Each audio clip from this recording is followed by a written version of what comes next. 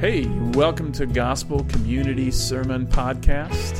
Thanks for listening in. We hope that you enjoy what you hear and that we handle the word faithfully. We'd invite you, if you have any questions or want to attend a service, to visit www.gcctroy.com. So we hear the word love all the time in our culture, with phrases such as love makes the world go round, or live, laugh, love, or a couple timeless songs like What the World Needs Now is Love, or the Beatles classic All You Need is Love. There's this idea that we will all be okay as long as we love each other and are there for each other. Now, the idea in and of itself is not bad. It's a good thing. We should care for each other and love each other. However, it's a love that's rooted alone in the reliance upon the faithfulness of others. The problem is that such a love will always disappoint because people will disappoint. We need a love that is rooted in God. In God, we need steadfast love. So that's the title of the sermon, is All We Need is Love. If you can go to the next slide. No, it's not. There it is. With the caveat that this is steadfast love, not just the general love that we were talking about. The Psalm 103 breaks down as follows. If you go to the next slide.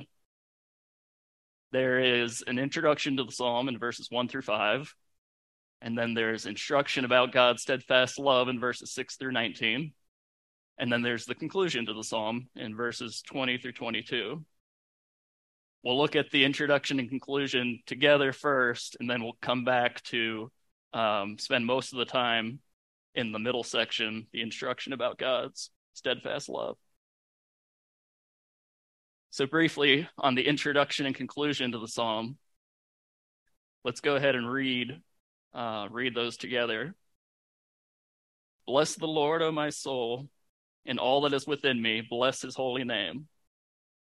Bless the Lord, O my soul, and forget not all his benefits, who forgives all your iniquity, who heals all your diseases, who redeems your life from the pit, who crowns you with steadfast love and mercy, who satisfies you with good so that your youth is renewed like the eagles. And skipping down to verse 20. Bless the Lord, O you his angels, you mighty ones who do his word, obeying the voice of his word. Bless the Lord, all his host, his ministers who do his will. Bless the Lord, all his works, in all places of his dominion. Bless the Lord, O my soul. We see here that Psalm 103 starts and ends with repeated calls to worship. We see the phrase, bless the Lord, or bless his holy name 7 times. It's both a personal and a corporate call to worship. As seen in the early verses, in the last verse, he's addressing, "O my soul." It's a personal thing, and all that is within me. But it's also a corporate thing. It includes all things in heaven and in earth. When he talks about, "O you his angels, his hosts, his works," and of course including himself, "O my soul." The question then is why? Why is there such an immense call to worship? Well, that's the second part. It's a call to remember the Lord's sufficient benefits. So we have the call to worship. We also have the call to remember the Lord's sufficient benefits. There's a call to remember where it says, "Forget not." We need the reminder of his past faithfulness, as well as his enduring promises found in Scripture. Our tendency is to forget. We're often so busy and consumed by the present and the future that we forget to look how God has provided in the past, whether personally in our own lives or as recorded in the Bible. You see his benefits listed, and the language surrounding them has this idea of sufficiency. That's all that we need, where it says all his benefits, says he forgives all your iniquity, he heals all your diseases, and using words like redeems, crowns, satisfies, is language describing going well beyond the minimum, well beyond what is needed. And we see this kind of language, this abundant, this overflowing nature of God's love throughout the psalm. And all these benefits could be more fully expounded, but our focus will be on the Lord's steadfast love. As it says in verse 4b, who crowns you with steadfast love and mercy. So our big idea is that the fullness of the Lord's steadfast love should result in the fullest praise of all his creation. And this is where we'll look at that middle section of the psalm, the instruction about God's steadfast love. And there's three main points. God's steadfast love revealed in verses 6 through 8. God's steadfast love explained in verses 9 through 14. And God's steadfast love exalted in verses 15 through 19. So let's first define what steadfast love is. As the word suggests, it's a love that is steadfast. Steadfast has this idea of something that's firm, unwavering, unchanging, and steady. The Hebrew word is one word for this. It's kesed or hesed, and it's used 4 times in this psalm, but it's also used hundreds of times in the Old Testament.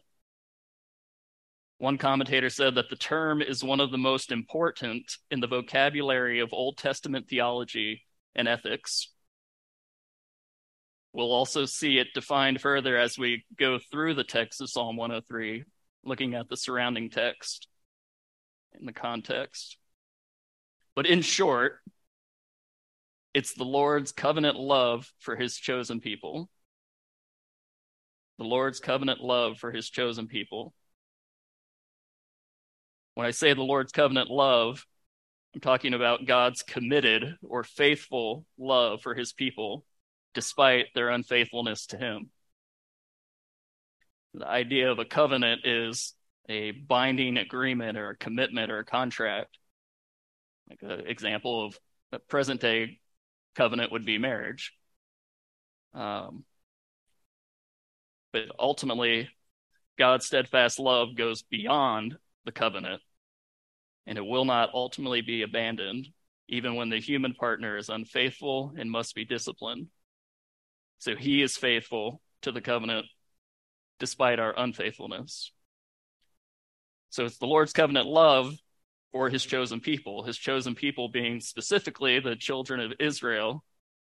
But by implication, it's those who trust in Christ, who's the Redeemer of Israel, the Messiah of Israel. This is a love specific for his people that's distinct from his general or common love for all creation. So when I use the word covenant, what covenant am I referring to? It's the covenant that God foretold to Adam. After Adam and Eve sinned and were separated from God, God promised to save them from their sin and death and ultimately restore them to himself. This is the covenant that God initiated with Abraham when he told Abraham in Genesis 12, I will bless you, I will bless those who bless you, and him who dishonors you I will curse, and in you all the families of the earth shall be blessed. And it's the covenant illustrated in Genesis 15, where it says, on that day the Lord made a covenant with Abram, saying, to your offspring I give this land. So he promised to Abraham that through him would come the promised one who would save his people from sin and death. In making a covenant, what would happen is they would take an animal, cut it in half, and the two people making the covenant would walk through the severed pieces together to symbolize what would become of the one who broke the covenant. So in other words, if you broke the covenant, you would die.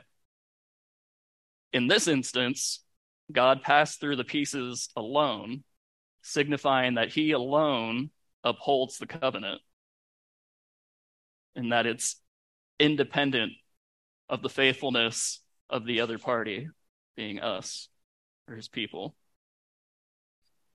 So it's the covenant that was foretold to Abraham, and that was initiated with, it was foretold to Adam, initiated with Abraham, but it's also the covenant that God remained faithful to with all of Abraham's descendants, the people of Israel. We see it time and time again as it passes down through Isaac and Jacob and Moses and David and the prophets, this repeated reference back to Abraham, using words like promise and oath and faithfulness and steadfast love. And lastly, it's the covenant that God fulfilled through Christ, who is Abraham's ultimate offspring. It says in Galatians 3:16, now the promises were made to Abraham and to his offspring. It does not say, and to offsprings, referring to many, but referring to one, and to your offspring, who is Christ. And skipping down to verse 29, he says, if you are Christ, then you are Abraham's offspring, heirs according to the promise. So those who trust in Christ are able to partake in this covenant and cling to the promise of restoration with the Lord. Now that we've seen it defined, let's get into the main point, number 1, God's steadfast love revealed. In verses 6-8, let me read that. The Lord works righteousness and justice for all who are oppressed. He made known his ways to Moses, his acts to the people of Israel. The Lord is merciful and gracious, slow to anger, and abounding in steadfast love. So we see in verse 7 that he made known his ways and his acts. The Lord revealed himself to the people of Israel in many different ways in the book of Exodus, some of which we've seen as we've gone through the preaching series. First of all, he declared his name, the name of God, Yahweh, when he said to Moses, I am who I am. He revealed his might and his power in his deliverance of the people from the oppression in Egypt. He also revealed his holiness in the giving of the law, the 10 Commandments. The purpose of the law was to show us God's standard of righteousness, or what is right according to God, and what is in line with his holy character. As it says in verse 6, he works righteousness and justice. One author named John Cross said this about the receiving of the law, that the Israelites took a quantum leap in their understanding of the holiness and righteousness of God. Not only does it show us God's standard, but it also shows us our unrighteousness before God and our inability to meet his standard. It's not to show our righteousness in order to earn favor with God. It's like the illustration of a mirror. The law shows us our sin as the mirror shows us a dirty face. You can tell me that there's dirt on my face, but that does not become clear to me until I can see my face in my reflection in the mirror. Likewise, we can't see our sin until we are able to compare it with a standard of holiness, the law. It's in understanding the law that we are able to see how sinful we actually are. So the Lord revealed his name, his might and his power, and his holiness. But the thing that I want to focus in on is that the Lord also revealed his steadfast love. Psalm 103 seems to point to one event in particular, which highlights this specific attribute. The circumstances surrounding when the people of Israel made and worshiped the golden calf in Exodus 32-34. In summary about those events, the Lord had just given the 10 Commandments to the people, the law. The people agreed to the terms of the law and to obey the Lord's commands. After this, Moses went up on the mountain for 40 days and 40 nights to receive the stone tablets with the law engraved in it. While Moses was on the mountain, the people became restless and had Aaron create a golden calf to be their god. that though they had just recently received the commandments, they had already failed to uphold their side of the covenant. They were to have no other gods before him, and they were to not make any images of anything on the earth or beneath the earth or in the water. In response to this, the Lord said he would destroy the people. But Moses prayed to the Lord on behalf of the people by invoking the Lord's covenant with Abraham. He acknowledged their sins and he pleaded for mercy. It says in Exodus 32, this is Moses talking to the Lord, "Remember Abraham, Isaac, and Israel, your servants to whom you swore by your own self." It's not as if the Lord forgot about his promise, but more than anything, it was a reminder to Moses to cling to that promise. In response, as you would expect, the Lord remained faithful to his covenant and chose not to annihilate the people.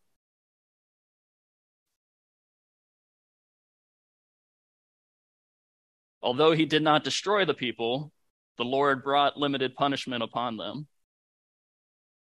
He punished the people of Israel, but he restrained the extent of his judgment. He sent a plague, but he relented from destroying them. He killed 3,000, but hundreds of thousands were allowed to live. He threatened to leave his people, but ultimately promised to remain with them. You see that broken laws do have consequences. After this, Moses went up on the mountain for another 40 days and 40 nights, where he received new stone tablets, as he had broken the original stone tablets out of anger over the people's sin. And while he was on the mountain, the Lord showed Moses a glimpse of his glory and reaffirmed his covenant with his people.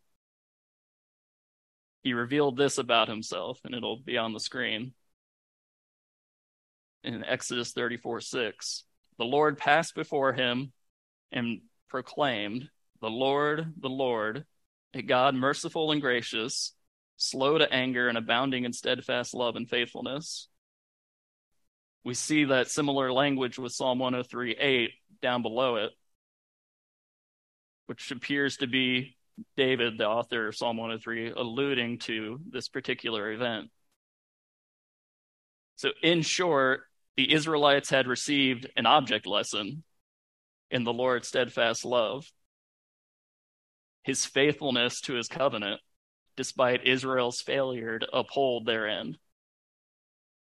In what he revealed to Israel in real time, he also has graciously revealed to us through his word, the Bible. We wouldn't have known these things had God not revealed them, nor did he have to. Just as an aside, I want to challenge us to take advantage of that blessing that the Lord has given us in his word by making his word, reading his word, and studying his word a priority. Let us saturate our minds with scripture so that we don't forget his benefits and so that we can remind ourselves the truth when things get difficult. When our circumstances and feelings are telling us that all hope is lost, we can cling to the promises of God. But you can't cling to them if you don't know them. So we see God's steadfast love revealed. The second point, you can go to the next slide, Anthony, is God's steadfast love explained. We see it both explained negatively and positively. First, explain negatively, or what it is not. In verses 9 through 10, he says, "He will not always chide, nor will he keep his anger forever. He does not deal with us according to our sins, nor repay us according to our iniquities." As we saw with Israel, he does justly chide and rebuke and is angry because of sin. God doesn't lose his temper like some sort of hothead, like sinfully like we do. But this is a just reaction to sin because of his holiness. He also, though, mercifully withholds or restrains his judgment, as we saw. He is merciful and gracious and slow to anger. So we see that his love is not always angry. In verse 9, it says he does not always chide, nor does he keep his anger forever. Israel experienced the just anger of God, but he did not remain angry. His love is also not according to our sin, as it says in verse 10. He doesn't measure out judgment according to sin, in proportion to or as deserved. So you would expect this, but you don't get what you're expecting.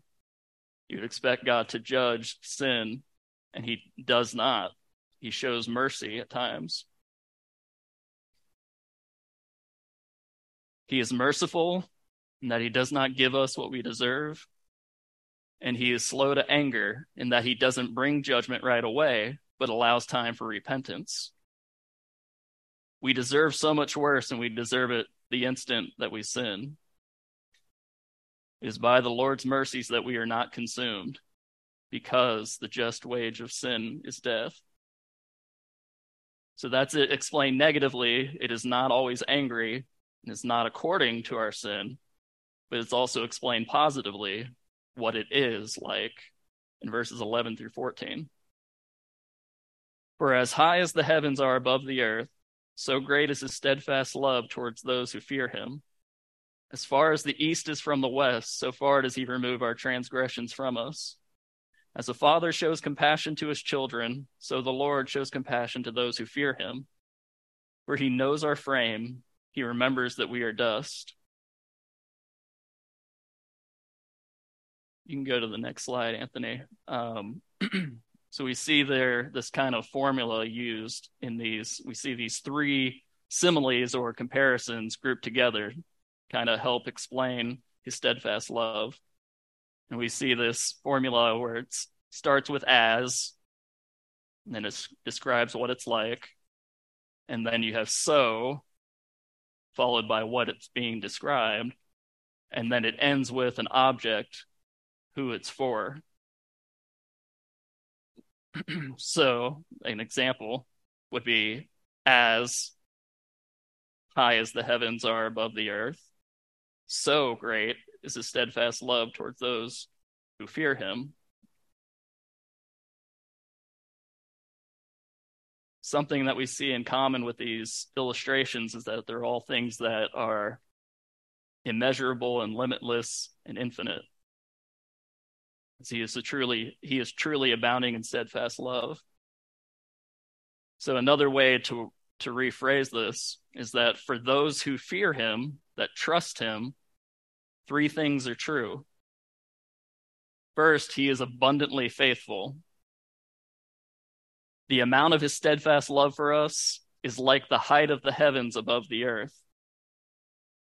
He's not always angry, but he is always faithful despite our unfaithfulness. He's abundantly faithful, but he also removes sin completely. How far he removes our sin from us or forgives us is like the distance between the east and the west. He does not punish us according to our sin, as we saw, but rather he forgives fully and freely. There's a beautiful picture of this in Micah 7:19, another way of describing how God removes our sin from us, where he says, you will cast all of our sins into the depths of the sea. I was talking to Josiah about the tragedy of the Titan sub that went down to see the wreckage of the Titanic. And then we were talking about it, how they went down 2.5 miles or 12,500 feet roughly below sea level to get to the wreckage. And it didn't really, it seemed like a lot, but it didn't really dawn on me until I saw the graphic like the one that Anthony will pull up, showing the comparison of the depth of the Titanic wreckage compared to a lot of different landmarks, especially like even looking at the Grand Canyon being twice the depth of that. It gives such a picture of the vastness of the depth of the ocean and the vastness of the depth to which God forgives our sin.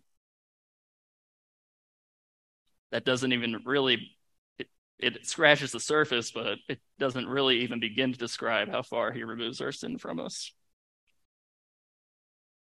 So he is abundantly faithful.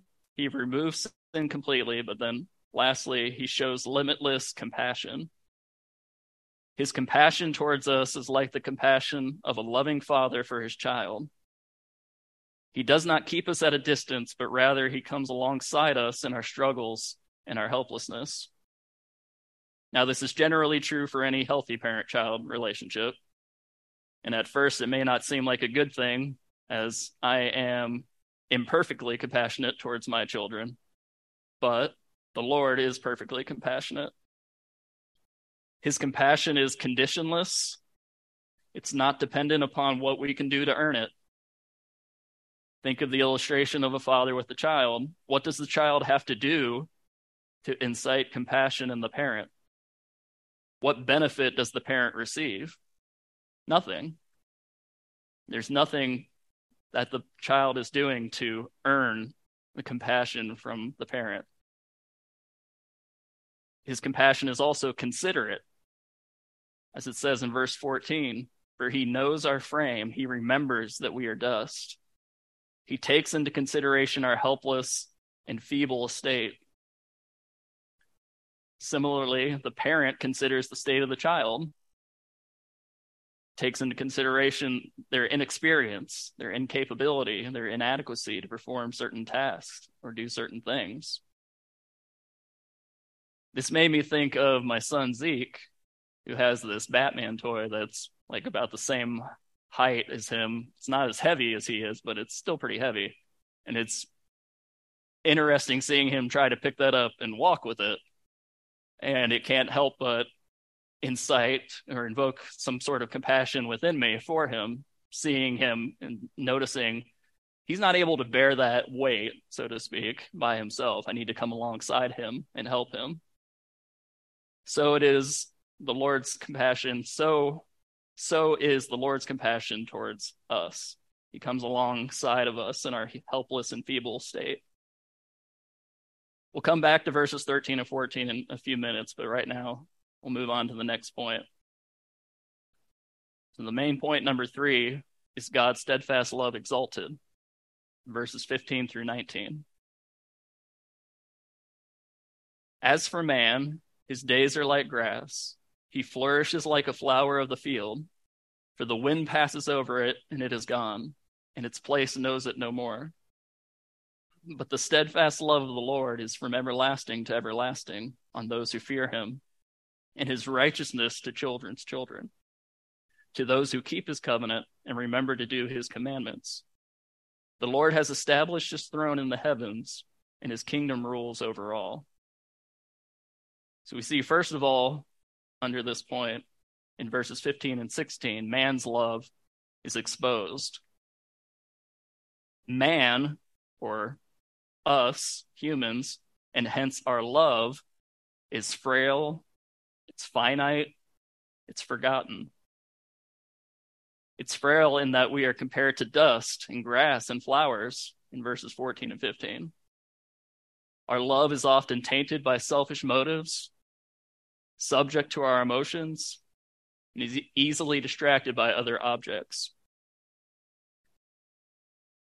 Our love's not only frail, but it's finite. It's compared to having days like that of grass and flowers in verse 16a. It starts off flourishing, but in no time it withers and is gone. So our love ebbs and flows, if it remains at all. It is not steadfast. It is not reliable. It's frail and finite, but it's also forgotten. As it says in verse 16b, its place knows it no more. Our love is not noteworthy. When it's all said and done, there's nothing about it worth remembering. So we look at the example of Israel in the story. It didn't take much for them to stray away from the Lord. From the time when he had given them the commandments and they said, yes, we will obey. to the time when they were building the golden calf and worshiping it. It's such a vivid illustration of how quick we are, how weak our love is, how quick we are to stray away from the Lord. But we see man's love exposed, but we also see God's steadfast love exalted over man's in verses 17 through 19. Verse 17 starts with but, so this is showing a direct contrast with what just occurred before this. If man's love is feeble and frail and forgotten, God, and hence his love, is eternal, excellent, established, and everywhere. Like the alliteration? It's eternal in that it's from everlasting to everlasting and to children's children.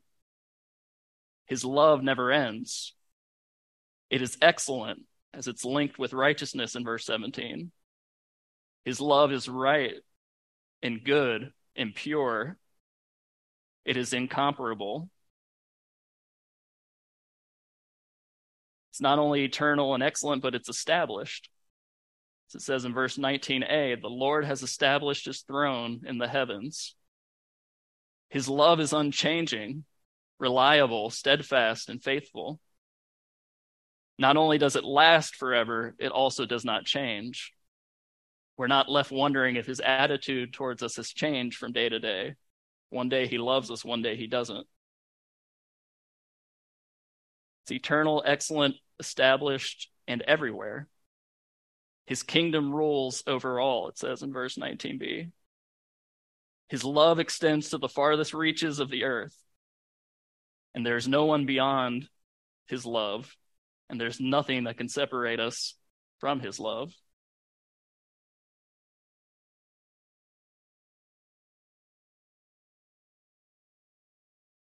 Ultimately, his steadfast love and righteousness is for those who trust in the Lord and whose outworking of faith is loving obedience to the Lord because of his grace.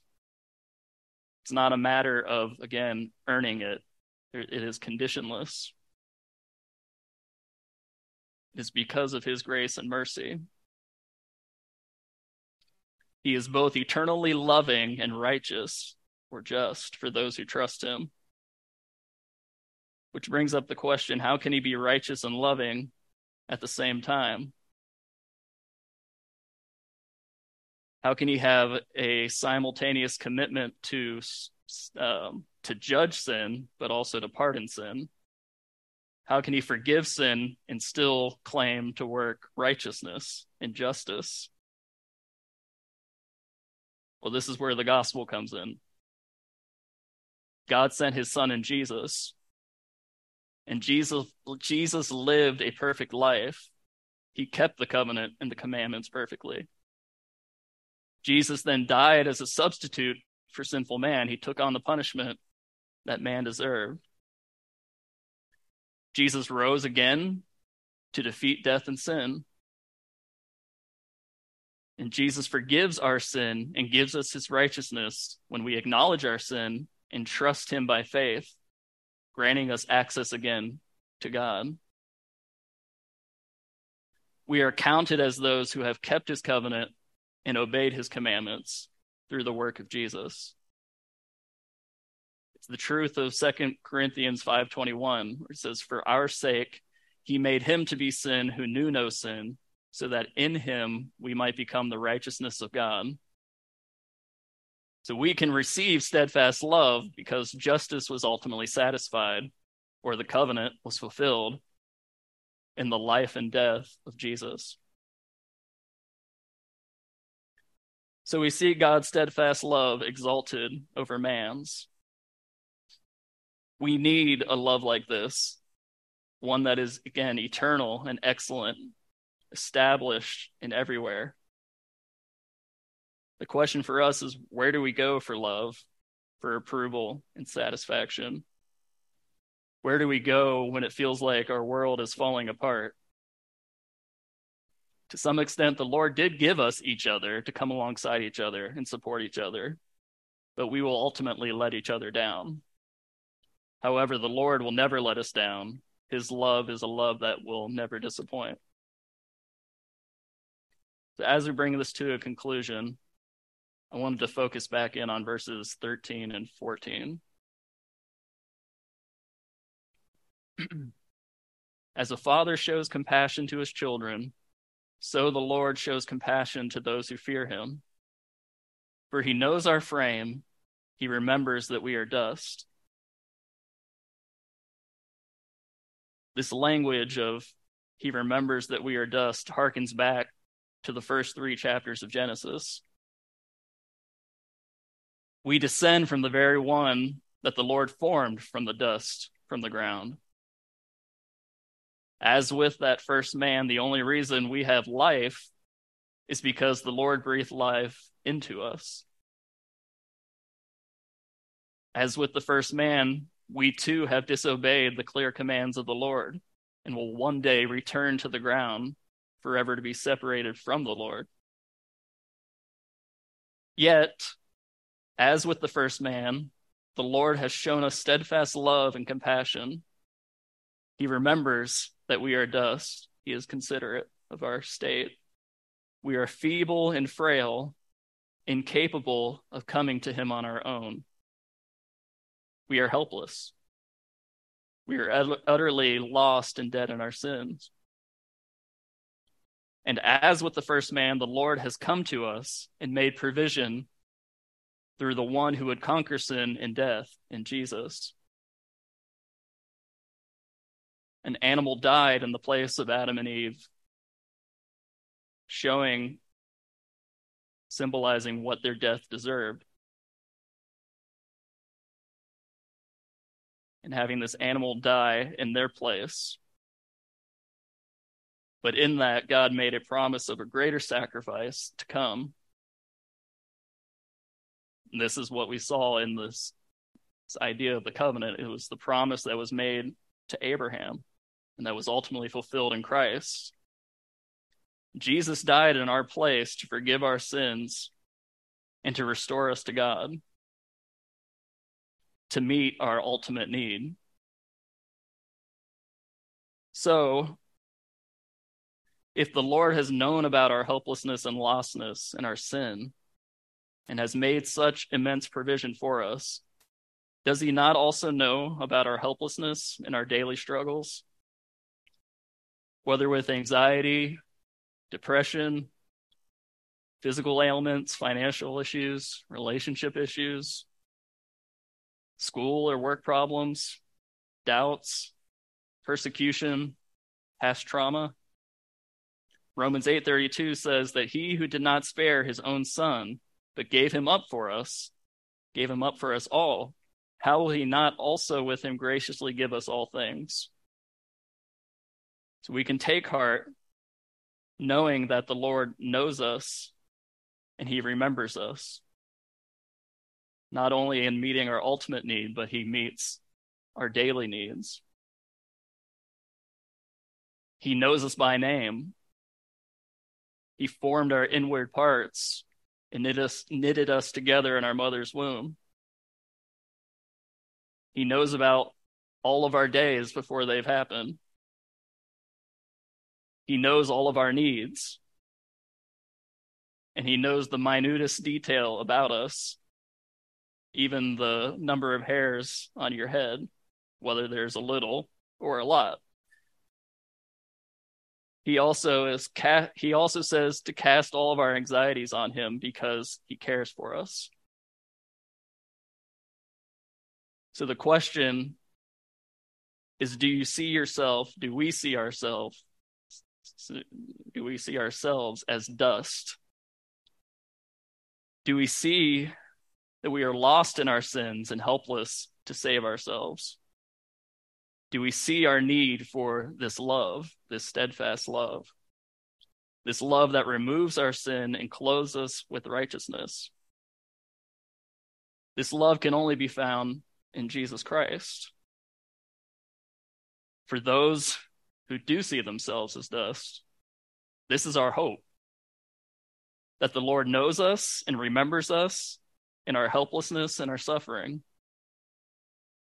Let us remind ourselves continually of our need for him, and then let us rest in his steadfast love, his promise to remain with us and keep us throughout our lives and into eternity. And let us also rejoice in the Lord with all of our being.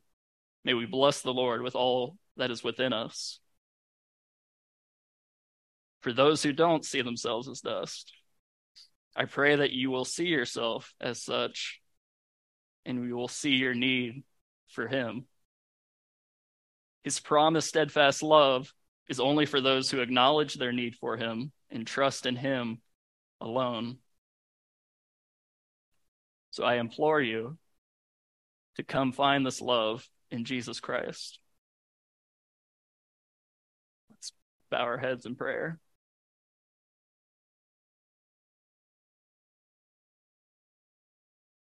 Lord, we thank you for your steadfast love, a love that we know will never let us go. We thank you that you are faithful when we are unfaithful. Help remind us of our need for this love. Help us to rest in the assurance of this love. And help us to rejoice in the greatness of this love. It's in your name we pray. Amen.